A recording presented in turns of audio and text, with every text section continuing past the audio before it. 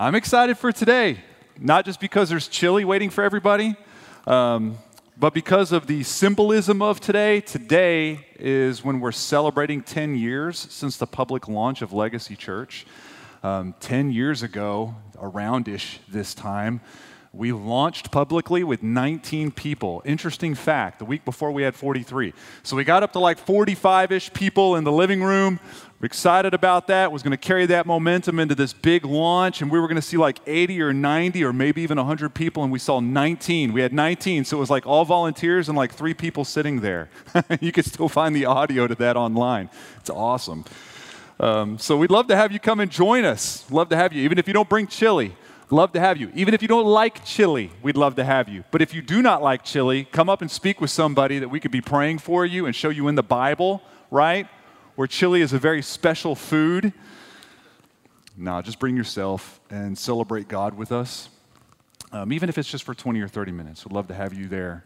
Because a church's birthday, if anything, it's a testament of how sweet and powerful God is, how miraculous God's power is. I was talking to some other pastors the other day, different kinds of churches, different sizes, and it came out of my mouth. I didn't even think about it. It just kind of came. I said, isn't it a miracle that we could even do this thing? It's a miracle that churches even make it. It really is when you think about it. When you think about what God has done with his blood and what he has pulled together, this is, just the ability that his gospel has to take dissimilar people, as we were talking about in the partnership class, and gluing us together. We might not have any other thing that we would have an affinity towards each other for, but the blood of Jesus bringing us together. We're not really a team or a club. We're a community that was bought by Jesus. So it's a miracle we've made it, or any church makes it, really. In fact, the parable that we're going to look at today is going to illustrate the truth I'm talking about.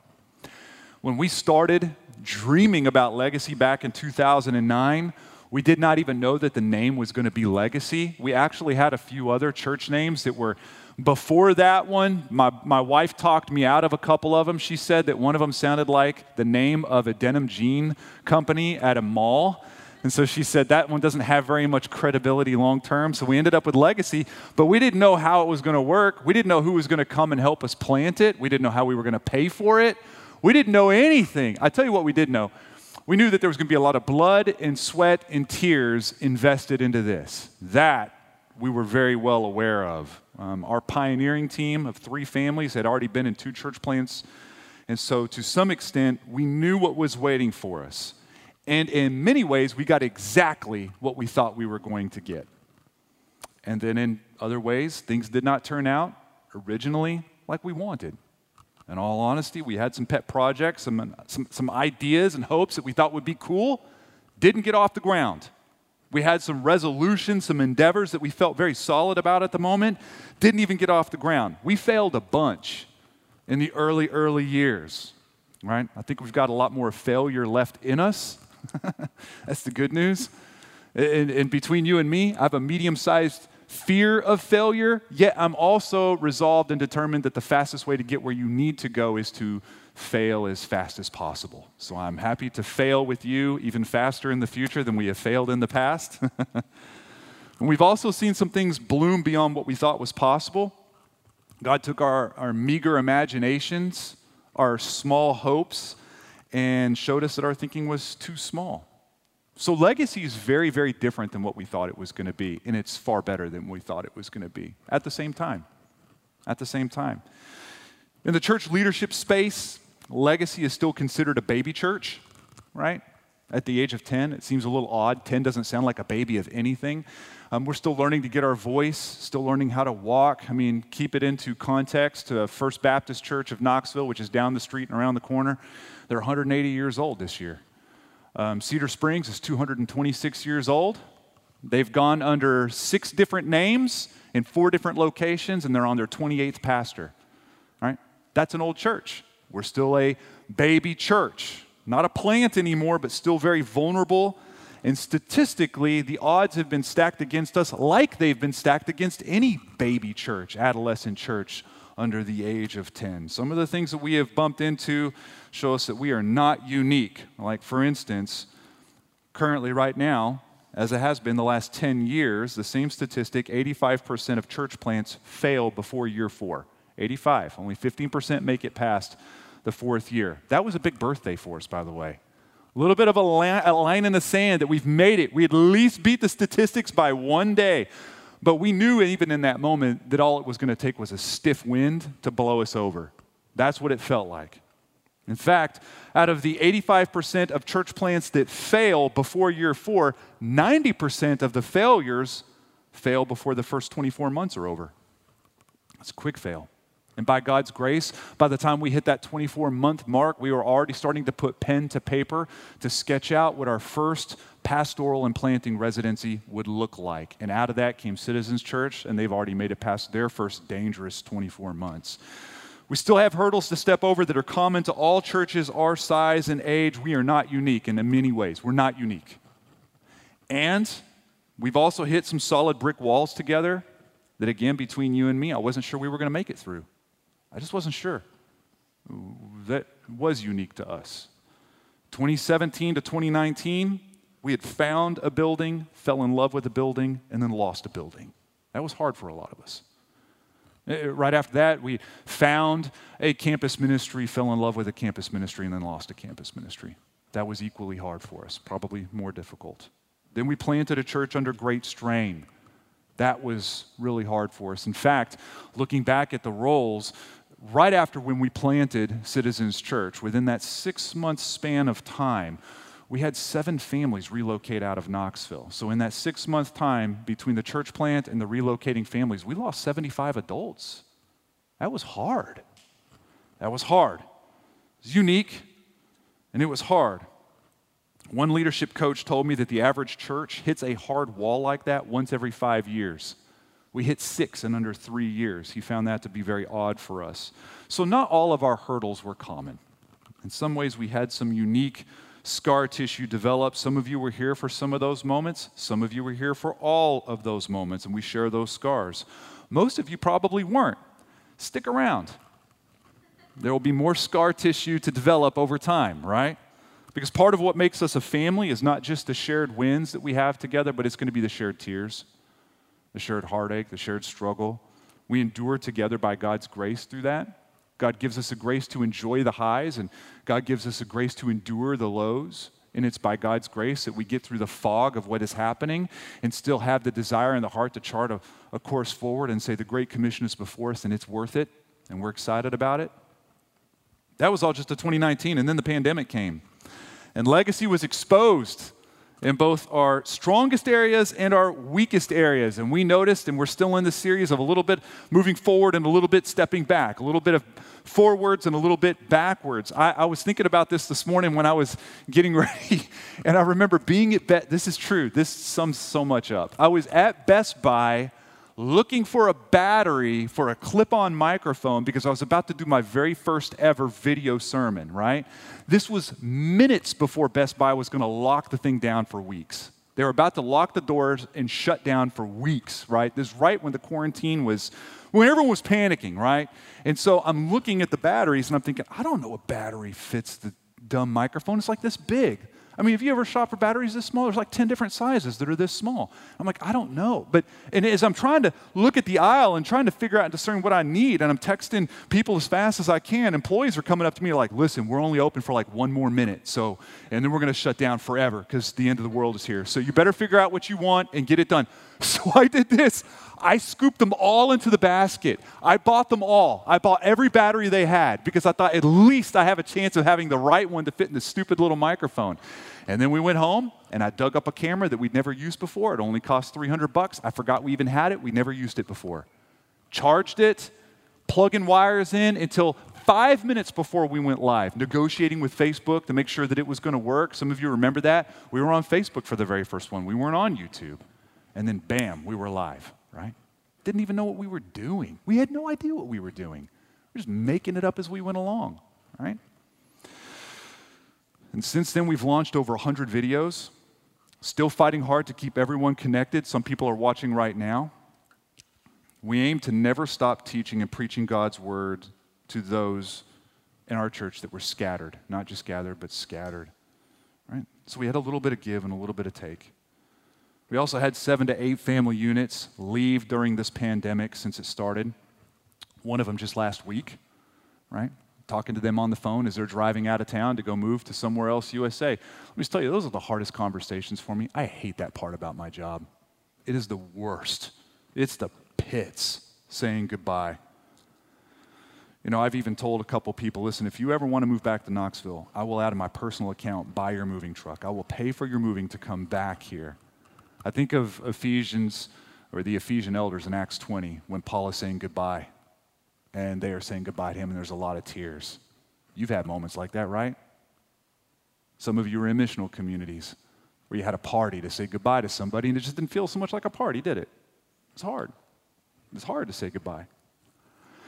But also, we've had a few partnership classes since the pandemic, and we've added 37 new partners.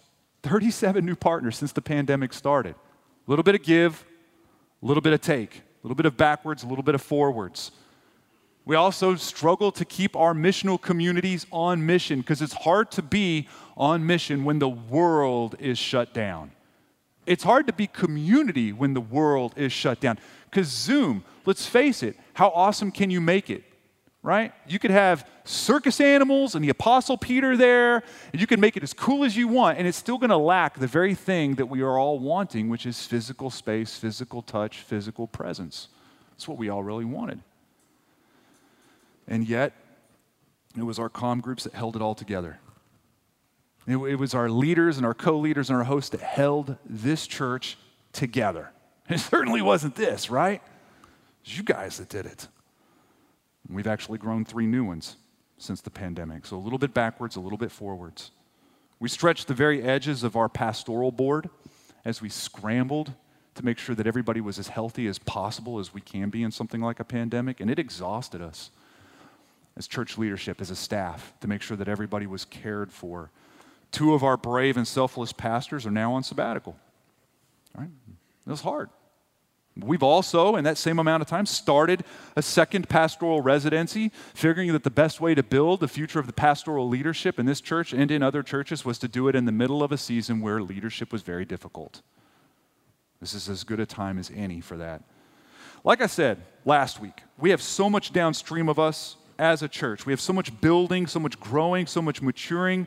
Currently, some of the things we get to talk about, which are benchmarks for a baby church, is expanding our middle school ministry, really focusing hard on our teens. What will it look like in the next few years as far as how we build disciples out of our teenagers? We're adding new pastors to our pastoral board, which is going to make us a healthier church. We've refined what it looks like for our facility search, what that's going. We've even started having talks about what will it look like and when do we pull the trigger on hiring a second pastoral position. These are all big things for a church our size. So we're still an adolescent church, and there's so much we're dreaming about, so much we want to see happen. Our best days are before us.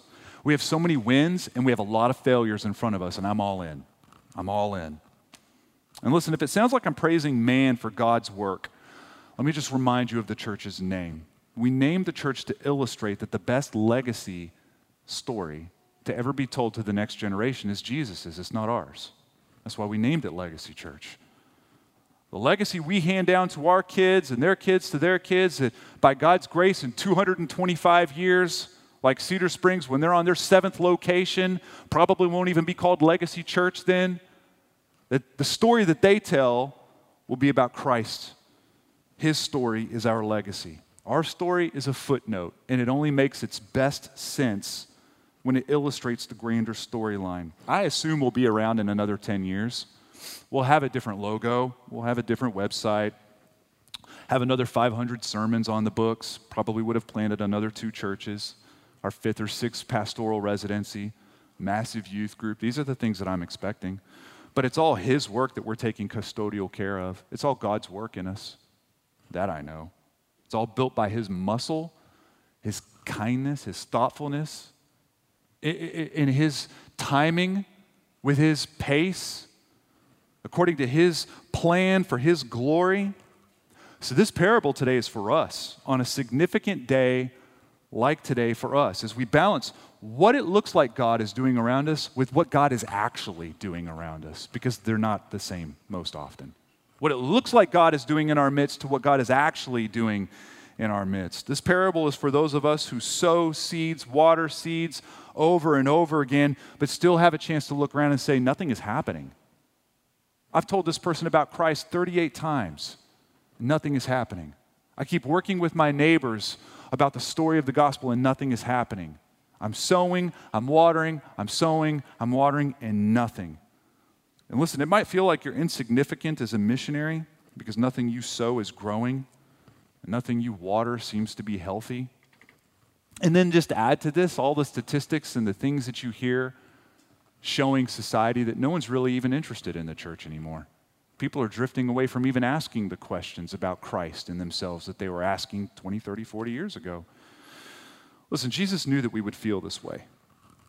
Jesus knew that you would need an encouragement, so he gave us this parable in disciple making. And so we're going to look at Matthew 13, verse 31.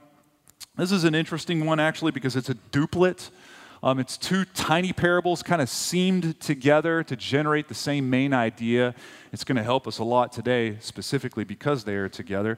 And just the context before I read, these are in Christ's final-ish days. You're going to find this in the other Gospels, the synoptic ones anyway. So you'll find this same one in Luke and in Mark. So this is when his opposition, his opposition went through stages. They were intrigued a little bit, right? And then they moved to annoyed. Now they're just enraged, and they're just looking for a way to kill him. This is really a parable that's coming to us from death row. You could think of it that way. And this is what he says in verse 31. He put another parable before them, saying, "The kingdom of heaven is like a grain of mustard seed that a man took and sowed in his field. It is the smallest of seeds, but when it has grown, it is larger than all the garden plants and becomes a tree, so that the birds of the air come and take nests or make nests in its branches." He told them another parable. "The kingdom of heaven is like leaven that a woman took and hid in 3 measures of flour till it was all leavened." Okay, mustard seeds were not the smallest seeds of the day. There were smaller seeds, all right? But that was the seed, the mustard seed, was the one that they used proverbially to describe something that was insignificant, right? When something was as tiny as a mustard seed, that was another way of saying it is very insignificant, which is why we see Jesus in Matthew saying, if you have faith like a grain of mustard seed, then nothing will be impossible to you, right? But when mature, the mustard plant was actually bigger than the homes that they lived in. 12, 15 foot big. They're big, big plants. So the main idea of that first part of the parable is that insignificant beginnings can actually create some significant endings. That's the obvious meaning of this. And then he adds yeast, which layers on a dimension to this parable, because yeast is a change agent. Listen, if you don't know much about yeast, that's fine. I don't know very much about yeast either. I mean, I had to really spend some time looking online to learn what yeast is, and I was just as bored as I thought I would be. It's just not that interesting, right? But this is one thing I could tell you about yeast, is if you had 100 pounds of flour and 1 pound of yeast, it turns the whole batch. It's a 1:99 ratio of how fast and how thoroughly it can change. It's amazing how much just a little bit of tiny yeast will irreversibly and powerfully change something. So the big idea here is that insignificant things can grow large and they can change thoroughly. So what we're supposed to carry away from this duplet is that unimpressive things in form can have an impressive ending, an impressive effect. And the kingdom of heaven is like this. The kingdom of God is like that. Now, why do you think they needed to hear this? Why do you think the disciples needed to hear this? The same exact reason we do. We're with them, and they're with us in this. They expected the kingdom to expand impressively from the gun. Impressive things, we are convinced, build other impressive things. Big things build other big things. We love impressive things, and we could be fooled into thinking that the only way to get a significant result is to have a significant beginning.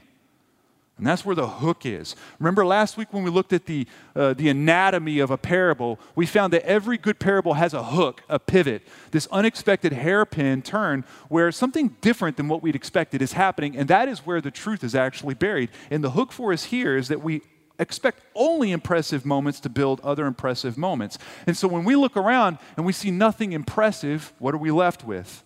We feel like we are unimpressive. Listen, we couldn't be more dead wrong about this, by the way. Could not be. Jesus came in a manger. How impressive is that? That's about as insignificant as it comes. And then the town he grew up in wasn't even a small dot on the map. Probably wasn't even on the map. Didn't even have a Buc-ee's on the corner. It didn't have a Lowe's. It was just a speck. It was just a nowhere. His family was a no one. All right? His career as a carpenter was a nothing. And even when Jesus recruited Team Jesus around him, who did he find if not for insignificant people? People that were not very impressive. And every time there was a moment for him to flex and be impressive, what did he do? He retreated. I mean, Jesus is a living mustard seed. He's an embodiment. He's an embodiment of what we're talking about right now. The kingdom runs on different physics than ours. The kingdom of God runs on different economics than ours. So take whatever you know about building a company, building a club, building a business, building a team. Take whatever you know and toss it. The kingdom is different. The kingdom is why he's given us parable after parable after parable to describe what a kingdom is. Kingdom is different. This is a solid reminder for us as a 10-year-old church. With all that is downstream of us, we know one thing: God will not depend on our impressiveness to build his kingdom or church. And yet, God will get his impressive ending. God will have it. The kingdom of God will have an insurmountable ending. And here's the issue that we have when we hear a statement like that. Today, it looks like this parable is wrong. It looks dead wrong. It looks like it might have been true back then, but it's not true anymore. Churches are disappearing and Christians are shrinking in number. That's a fact, at least here in the West. Right? Right now, as I give this sermon, 29% of lead teaching pastors, that's the position I hold here, 29% of lead teaching pastors in America are currently looking to quit. 29% currently looking to quit. They're done. They're done. I know a few. Personally, just in the last 18 months, I know of 8 who have left their position or are on the very edge of leaving their position. 8. In fact, last year, the exit rate for lead teaching pastors doubled just last year alone. We talked about the nuns and the duns last week. The nuns are those who grew up, it's a category, a demographic of people who grew up with no religious affiliation. The duns are those who have discarded any religious affiliation that they grew up with. And the nuns and duns have grown by double digits just in the last 15 years. That's amazing. The sharpest drop in church membership or partnership, however you want to call it, we'll just say church presence if you want to shoot a little bit more broadly. The sharpest drop is in Gen Z and millennials, pointing to big trouble downstream, by the way. My replacement's likely in Generation Z somewhere right now, or a millennial, right? This points to trouble downstream. I have yet to see a promising statistic on the future of the church in any category. I haven't found one. No one's given me one. No one's discovered one. I haven't seen it. Besides maybe rap music, right? Christian rap has gotten very much better in the last 20 years than it was 20 years ago. But besides that, it feels like the Western church expansion is over. Right? And Jesus knew there would be dark winters, just like this: the Roman persecution, the Crusades, the French Revolution, that weird speck of time right before the Reformation. Today is not unique.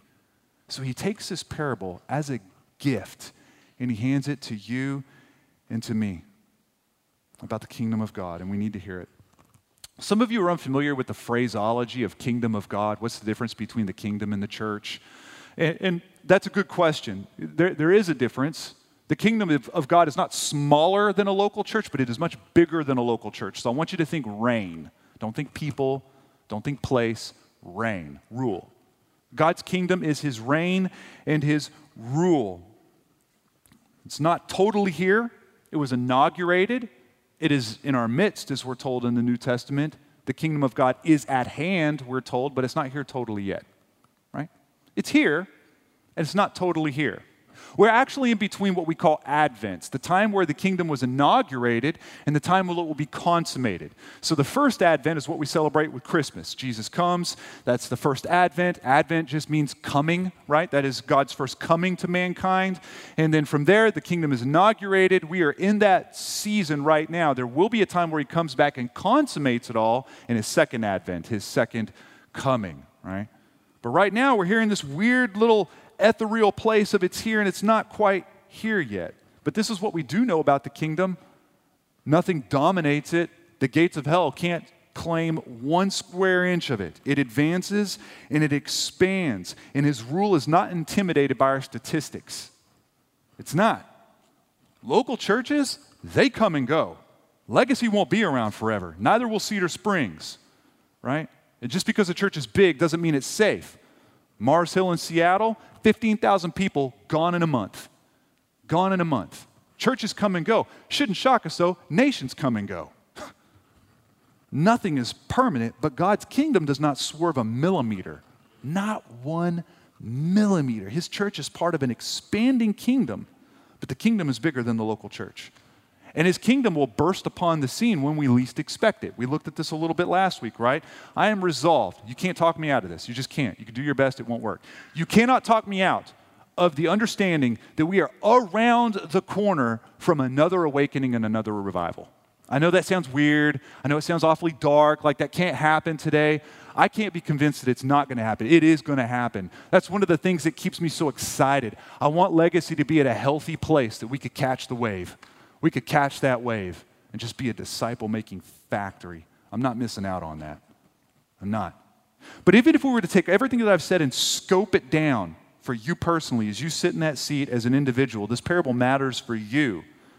It will turn discouragement into durability when we cannot see the growth around us. This parable is for discouraged disciple makers, right? It greets those of us who sow and water and see nothing. We try with our parents, try with our neighbors, our coworkers, and nothing. And then the statistics roll over us about how no one even cares about Christianity anyway. No one cares about the church or God. So what's the use? I'm obviously not gifted for it. I'm not seeing anything happen around me. I'm not that impressive. I don't see any impressive thing happening around me. So what's the use? And as we looked at last week, that's why many people are hanging on for dear life as they collect seashells, waiting for the end to come. They don't see the fields white for harvest. They don't see the kingdom expanding and advancing. How many people have you tried to extend the love of God to? How many people have you tried to preach the gospel to in some way, shape, or form, whether it was a seed here or a seed there, or you came back and you double-clicked on something and watered a seed maybe a month later, only to see nothing, absolutely nothing for weeks, months, years, ever. I have worked for years with some people to show Jesus in a clear and compelling way, to seemingly see nothing. Years with people, still doing it. Right? So Jesus says, let me encourage you. Let me encourage you. The kingdom of heaven is like a seed. It's like a seed, right? It's hidden when it's working. When it's working, you can't see it. And when it's working, it's slow, right? It's slow. We can't miss this. This is a big aspect of our parable. From insignificant beginnings, it changes thoroughly and it does it large. And yet the work is hidden and it is slow. I keep in touch with a couple, a family really, but more or less a couple that was my Sunday school teacher. I didn't know Jesus. It was pre-salvation. It was a Sunday school class with a couple other teens. It was a church that was probably smaller than Legacy, to be honest with you. And I would go every Sunday morning with 2 other high schoolers and listen to this couple. They weren't professionals. He was a CPA. She was a teacher, right? And they poured and they sowed and they watered and they sowed and they watered. Listen, I gave them nothing. I gave them nothing. No indication that anything was growing in here, right? I came for the donuts and the girls. That's it. Don't expect anything else from me. And so they probably thought, they had to have gotten in the car on the way home and thought, this guy, this moron, man, is anything going to happen with him? Is God doing any? I was giving them nothing for years. And then when God decided in his wise planning to break open my heart and give me a heart of flesh instead of an unfeeling heart of stone, you know what happened? All the seeds they sown sprouted like that. I've told this story before. It felt like a door was open and everything that they had invested, all those pylons and foundational truths were obvious to me. They just became obvious. It's like everything came rushing into my heart and my soul. They sowed and they watered. I gave them nothing. Nothing. You might not be the one to see the sprouting seed in someone, just the one to sow it, just the one to water it. That might be all God has you do with somebody. That might be the role you play, to sow and sow and sow and sow and sow and sow and sow and water and see nothing for years. And you could still be faithful. This is what Paul says to the Corinthian church, 1 Corinthians 3, because they were getting really weird and campy. I know that's odd. Churches don't usually do that, right? But that's what they were doing. And he says this, I planted, Apollos watered, but God gave the growth. So neither he who plants nor he who waters is anything, but only God who gives the growth. This is interesting. It's interesting that Paul had this freedom to say, hey, I'm just going to play my part. But I'm not going to feel any condemnation if I don't see the grace, if I'm not the one that gets to close the deal and pray for them to accept Jesus, whatever that means. He wasn't concerned with that. He didn't need to anchor himself to that identity. He was free to just be someone who sows. And if Apollos is the one that saw the growth happen before his eyes, he was fine with that. There was a freedom for him to evangelize. Listen, we lack the stomach for this kind of plowing a lot of times, don't we? Because it just feels like failure.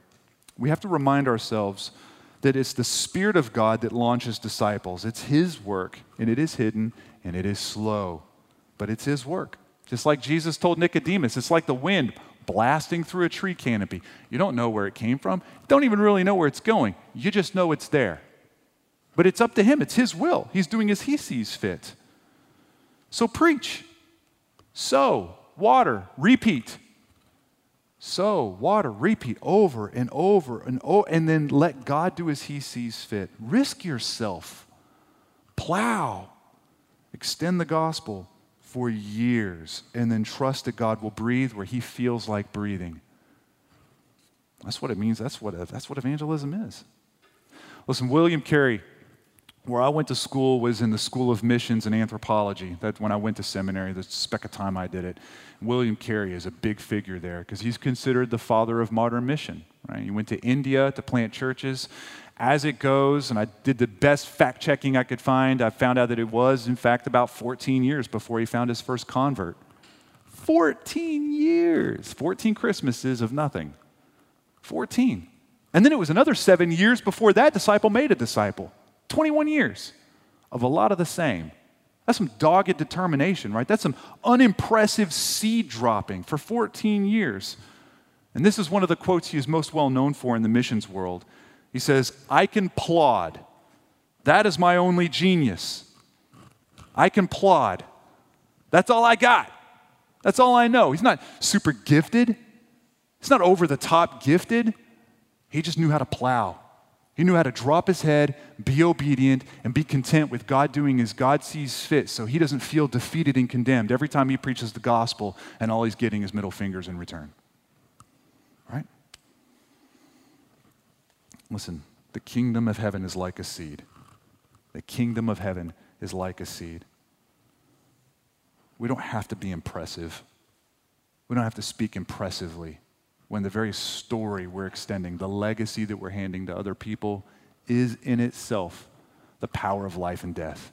And it is very impressive. That's what we have. Look at this kiddo living his best life. What's up, dude? There is a second place of repentance for us.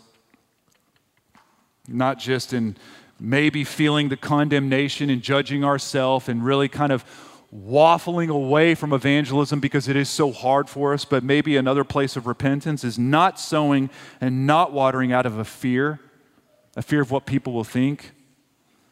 Listen, disciple making is both a joy to us and it is a death to us. Some of you know this. If you're evangelists, if you extend the word of God, if you minister to people, if you just take care of people, if you're missional by your words, you're missional by your deeds, you know this. There's a death involved in it. To extend the gospel means to die in some areas. Lose your reputation, lose your time, lose your comfort, lose your energy, lose more energy, spend even more time, lose even more of your reputation. This is what it looks like. I think many people ignore the Great Commission, even though they'd never go to a church that denies the Great Commission. Many people do not want to make disciples. even though they demand that other people disciple them. What's the difference? What's the difference? It's simply this fear of dying.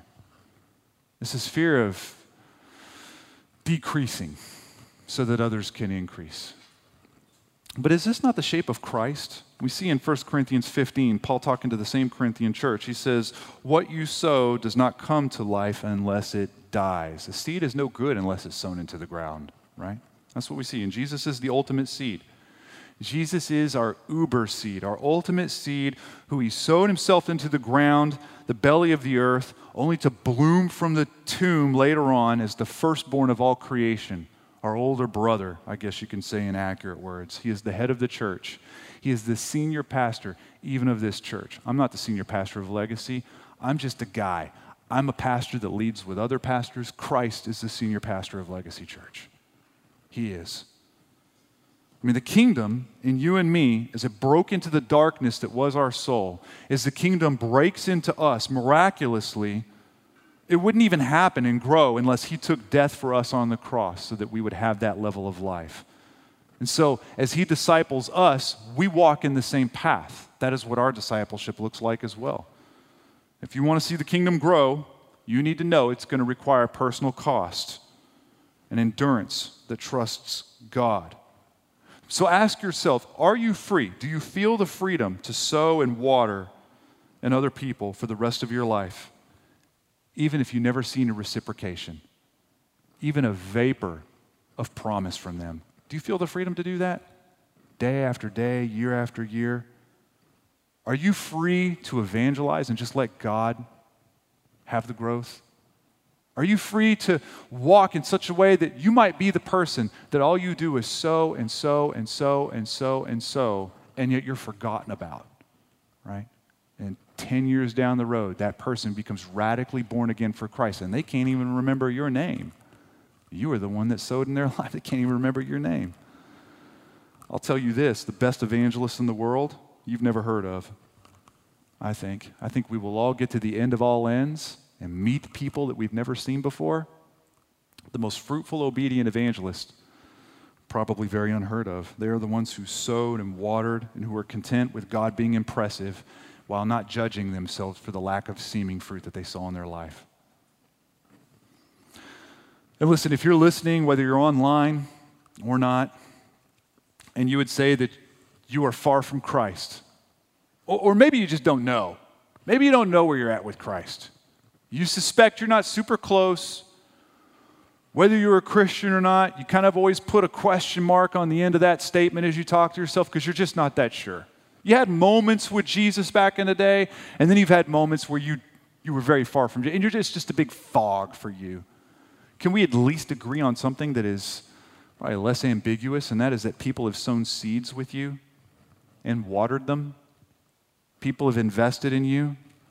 Let me just tell you, God gets what he wants, and his kingdom cannot be stopped.